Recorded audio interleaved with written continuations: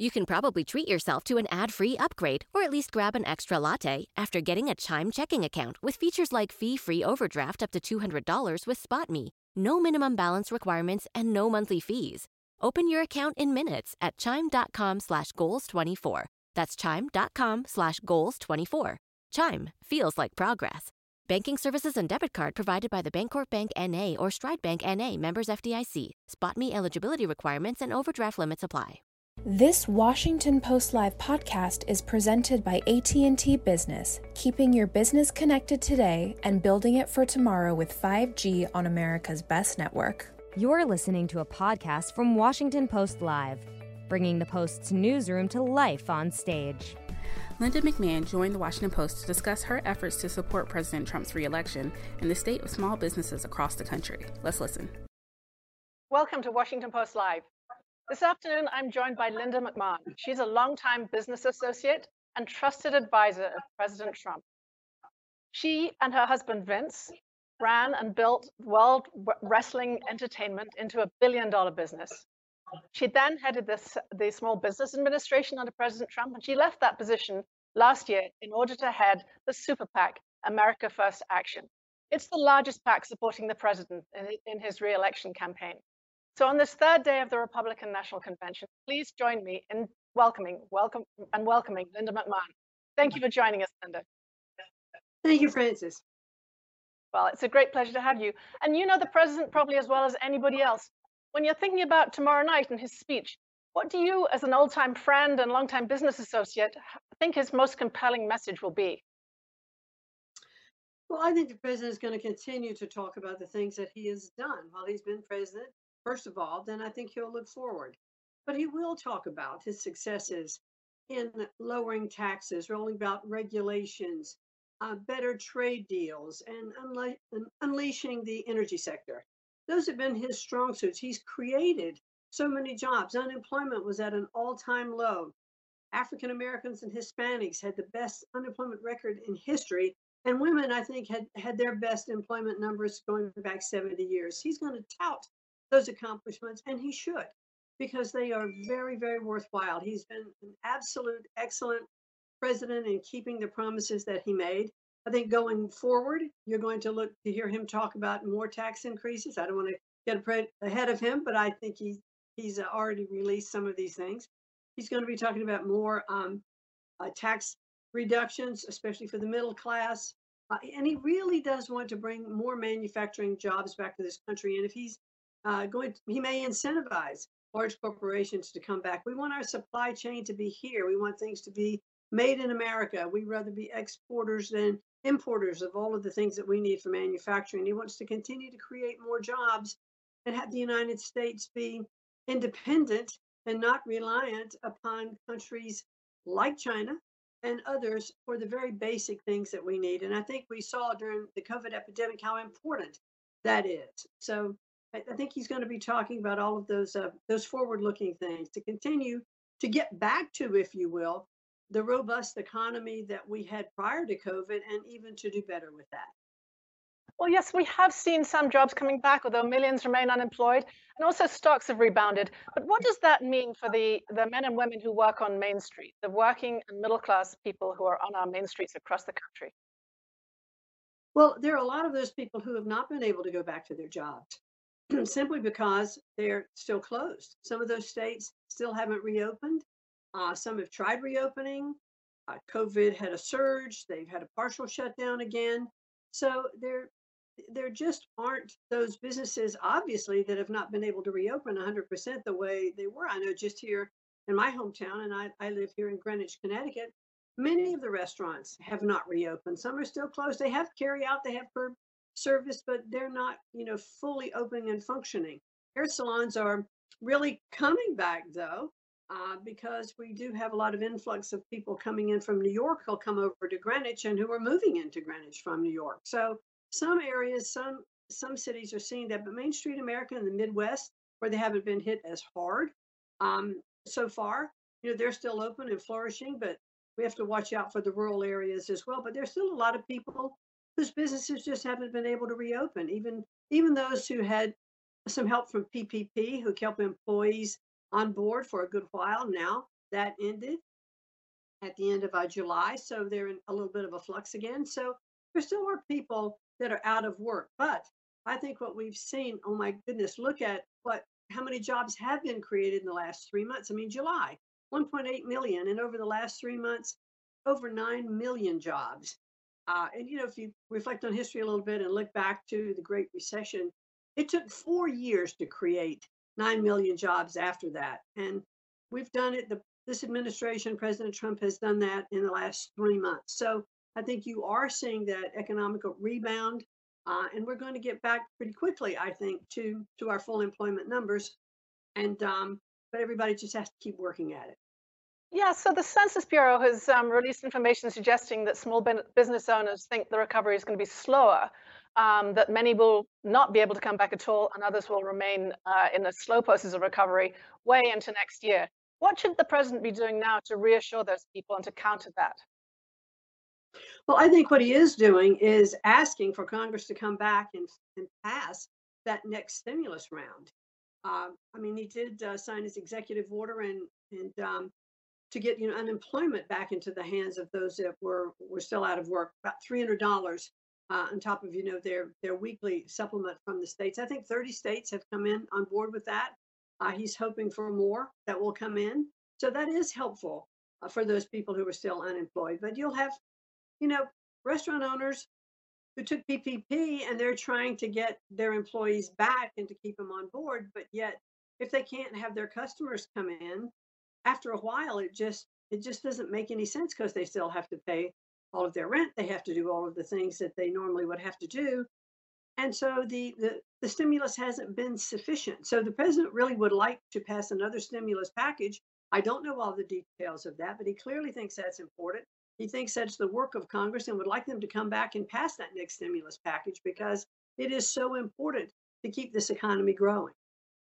So America First just announced this massive ad buy, 18.6 million, I think, targeted at some of the battleground states, North Carolina, Florida, among them.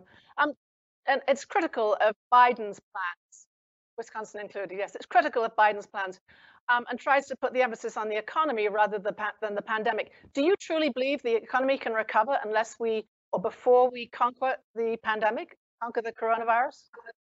I don't think they're mutually exclusive. I think what we have seen is, and what the president did at first, he shut everything down. He had to. We didn't know what this virus was. It came on, it was rapidly spreading. People were dying. So it was just a total shutdown for, I think, approximately 2 months. And then when we started learning more about it, we started seeing some therapeutic treatments, not many so much at first, but understanding that wearing masks and social distancing were being effective. And so now this slow reopening of our businesses, of more of our main streets, have really shown that they can be effective and that we don't have to totally shut down everything. I think the next hurdle is going to be schools, to see how our schools are going to reopen throughout many different states. Some have all online, some have partial online, partial in person, some have split split classes during the day. Some students come in the first half, some come in the second half, and that's pretty much up to the states. But, we really have to get our kids back in school. One of the ways that the economy is impacted is that many women had to leave the workforce because they needed to be at home to help with homeschooling, or the fact now that their kids weren't in school, so they had to give care to their children. And what we have found that is when women leave the workforce, the longer they're out of the workforce, the harder it is for them to come back in. So we clearly want to make it able for women to return to the workforce as well. So I think that, yes, we need to get COVID under control. And I think the president, through his Warp Speed program for vaccine development, which, includes different kinds of vaccines, the antibody vaccine, the other kinds of vaccines. And I'm not a medical expert. I really can't speak, to those as well. But also, as we look at therapeutic remedies, remdesivir. And I know there's been some controversy about a couple of the other drugs, but they have proved effective in some ways when used early. And so I think there are many ways to attack this pandemic, and I think we're doing it really well in the United States. And so that is going to help get more and more control over COVID, more wide openings, And our hospitals now are not at maximum capacities. And that's what we needed to do. We needed to make sure, first and foremost, that our medical facilities were not overrun.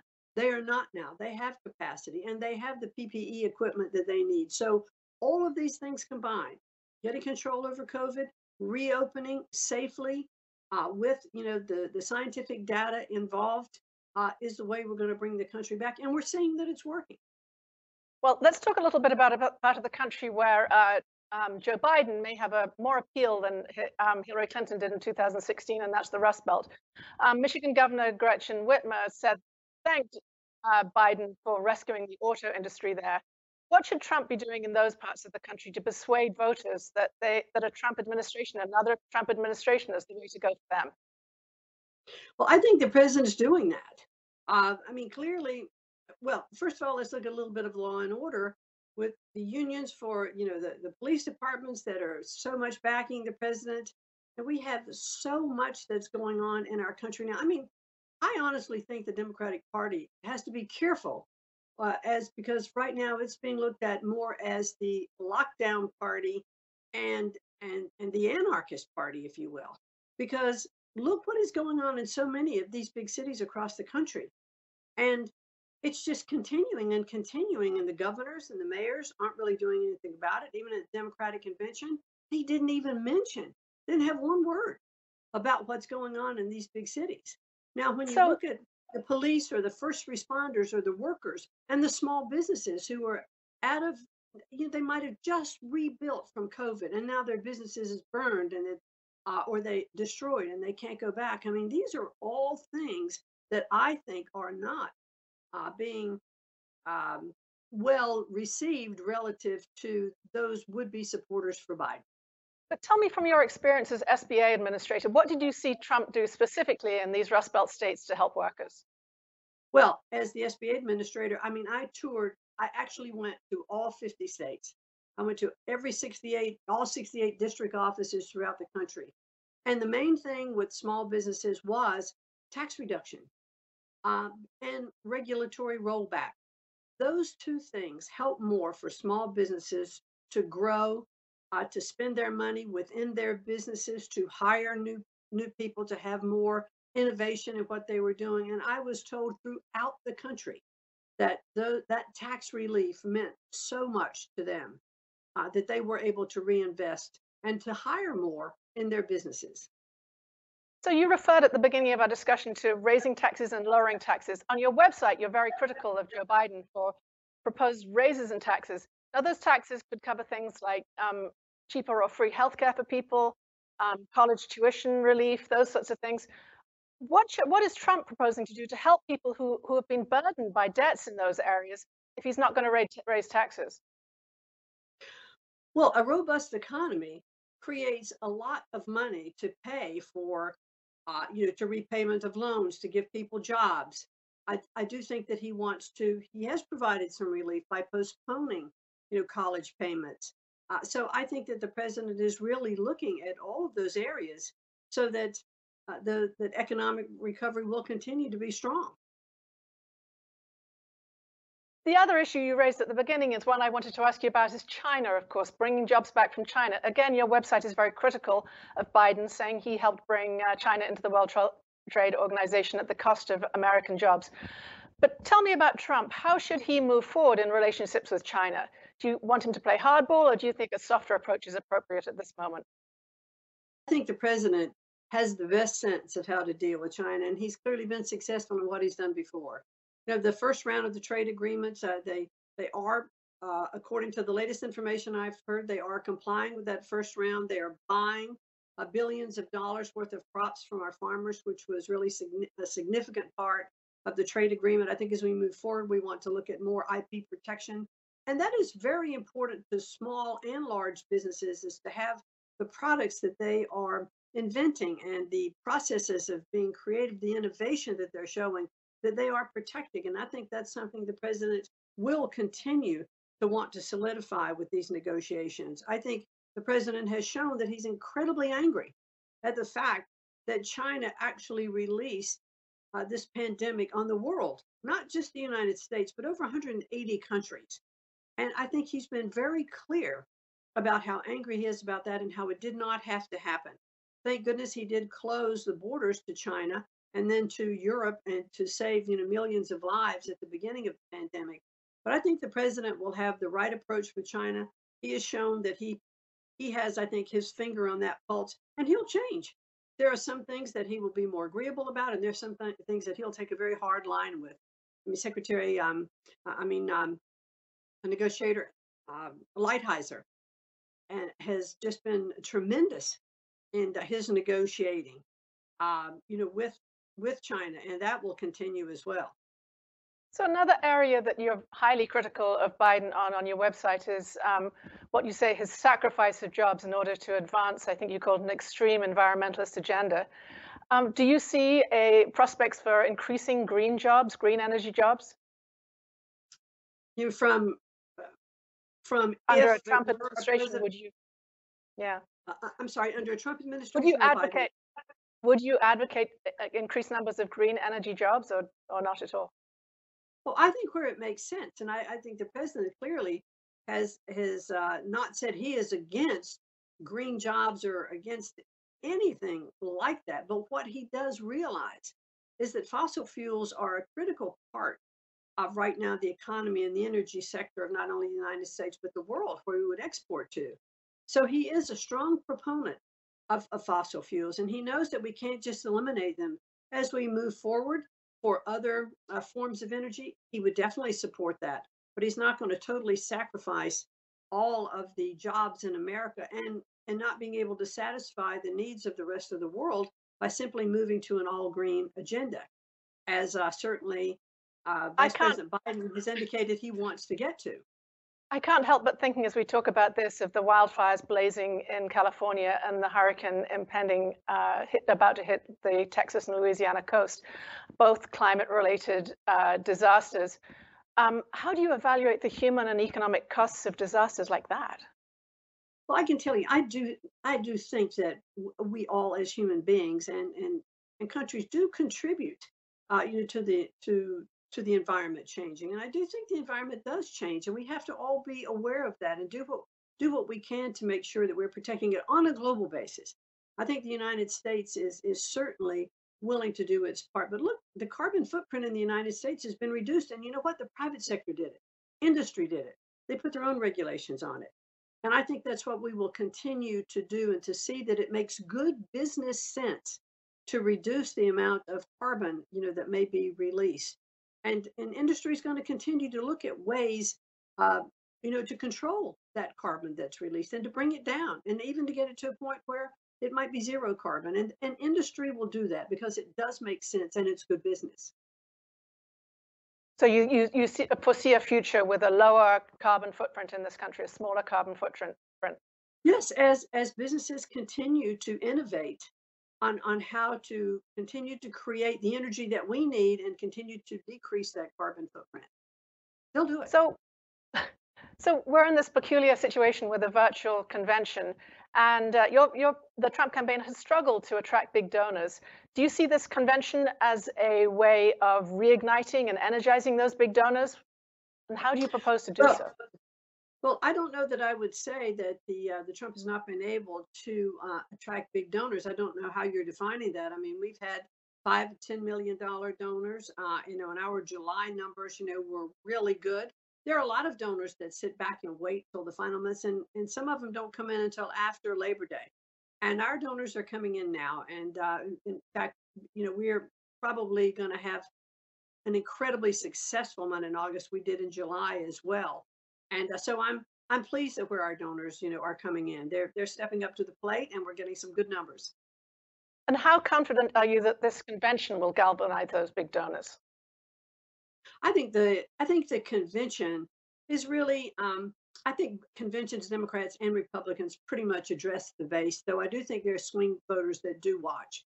So I think that as we continue to put our numbers out, that we see polling, getting very, very tight. As a matter of fact, in our own polling, we have the president up in a couple of our states, and we have a couple of races where they're tied. So we're definitely seeing our internal polling showing that this is a very, very tight race, and I'm very confident that on November 3rd, Donald Trump will be reelected as president of the United States. So we've talked about some of the struggles. Go ahead. Also a donor. So I'm very convinced that he's going to be. We've talked a little bit about small business owners and their struggles, but tell me about corporate CEOs. What do you do to convince people who run big corporations that Trump is the right person to reelect? Well, I think you've seen that companies have come back, manufacturing has come back. There has been more onshoring, if you will, of jobs under President Trump.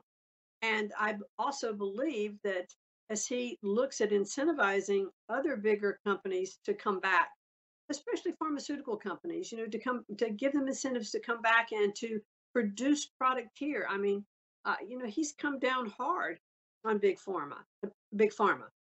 He has, talked about this favored nations clause in policy that he believes is right for the United States to bring costs down to be on par, with the rest of the world, that the United States citizens shouldn't have to pay more, than the citizens of other countries. So, but the way that pharmaceutical companies then can make up for that is to make their product here in the United States.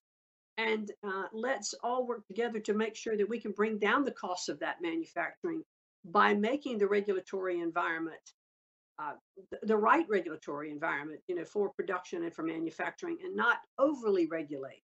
And I still think there is room to go for our manufacturing processes so that we are not over-regulating. So as we move into this fall and winter season, and we potentially have a recurrence of COVID and also flu and cold season, how optimistic are you about keeping small businesses like restaurants open? And a second part to that question, what's happening with WWE, with your own business? What precautions are you taking? Well, I'm really not a spokesperson for WWE anymore. I'm not an officer there. I'm not even on the board.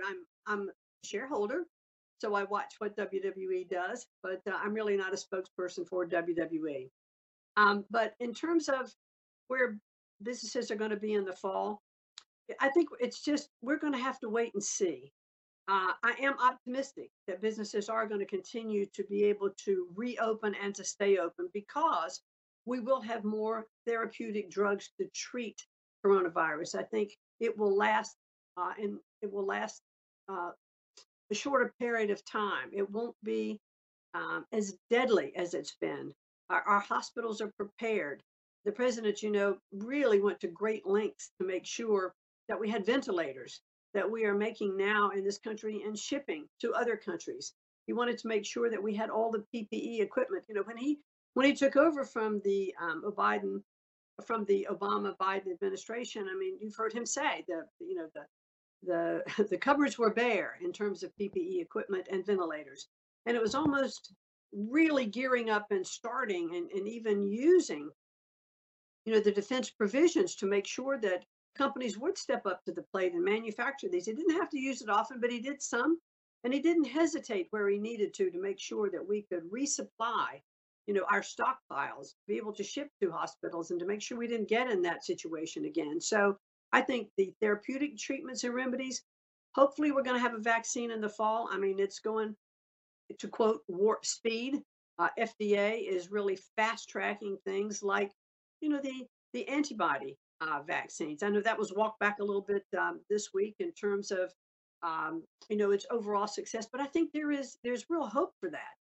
And as we look at ways to treat and control COVID, if we all continue to practice social distancing, wearing our masks in areas where we can't social distance, we've learned a lot.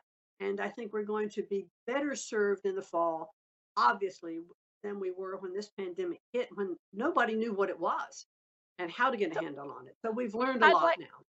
I'd like to spend the next few minutes talking about a group of voters, women and suburban women in particular. You've known President Trump for a long time. What has he done to help a successful woman like you model a career as a woman for other women who are out there and ambitious women? Well, if you go back to small businesses, women create more small businesses. They, sometimes it starts as a cottage industry or whatever. And so they start to grow these small businesses. They hire 5, 6, 7 people. And I'm not just talking about, some of the small business that you would think about that we might stereotypically look at with women, like hair salons and nail salons. I'm looking at tech companies and tech businesses that they'll start in their home, and that they'll be able to, to branch out and to hire new people. So when you had tax relief come in, when you had regulatory relief come in, when you had the SBA, which is on the ground with its 68 district offices, having women's business centers that women could go to and understand how to pitch their business, how to approach banks, how to get loans, all of these things under the Trump administration, I saw them firsthand. I met with many of the women in the business, women, they're called WBCs, Women Business Centers, and they were actively interacting with young entrepreneurs.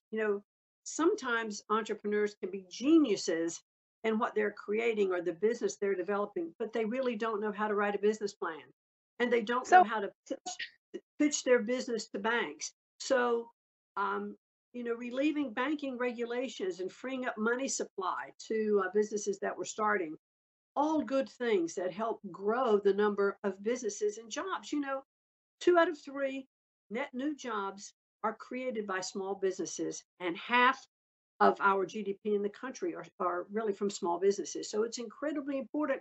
Women are a huge part of that workforce, and that's one of the ways that women were incentivized to grow.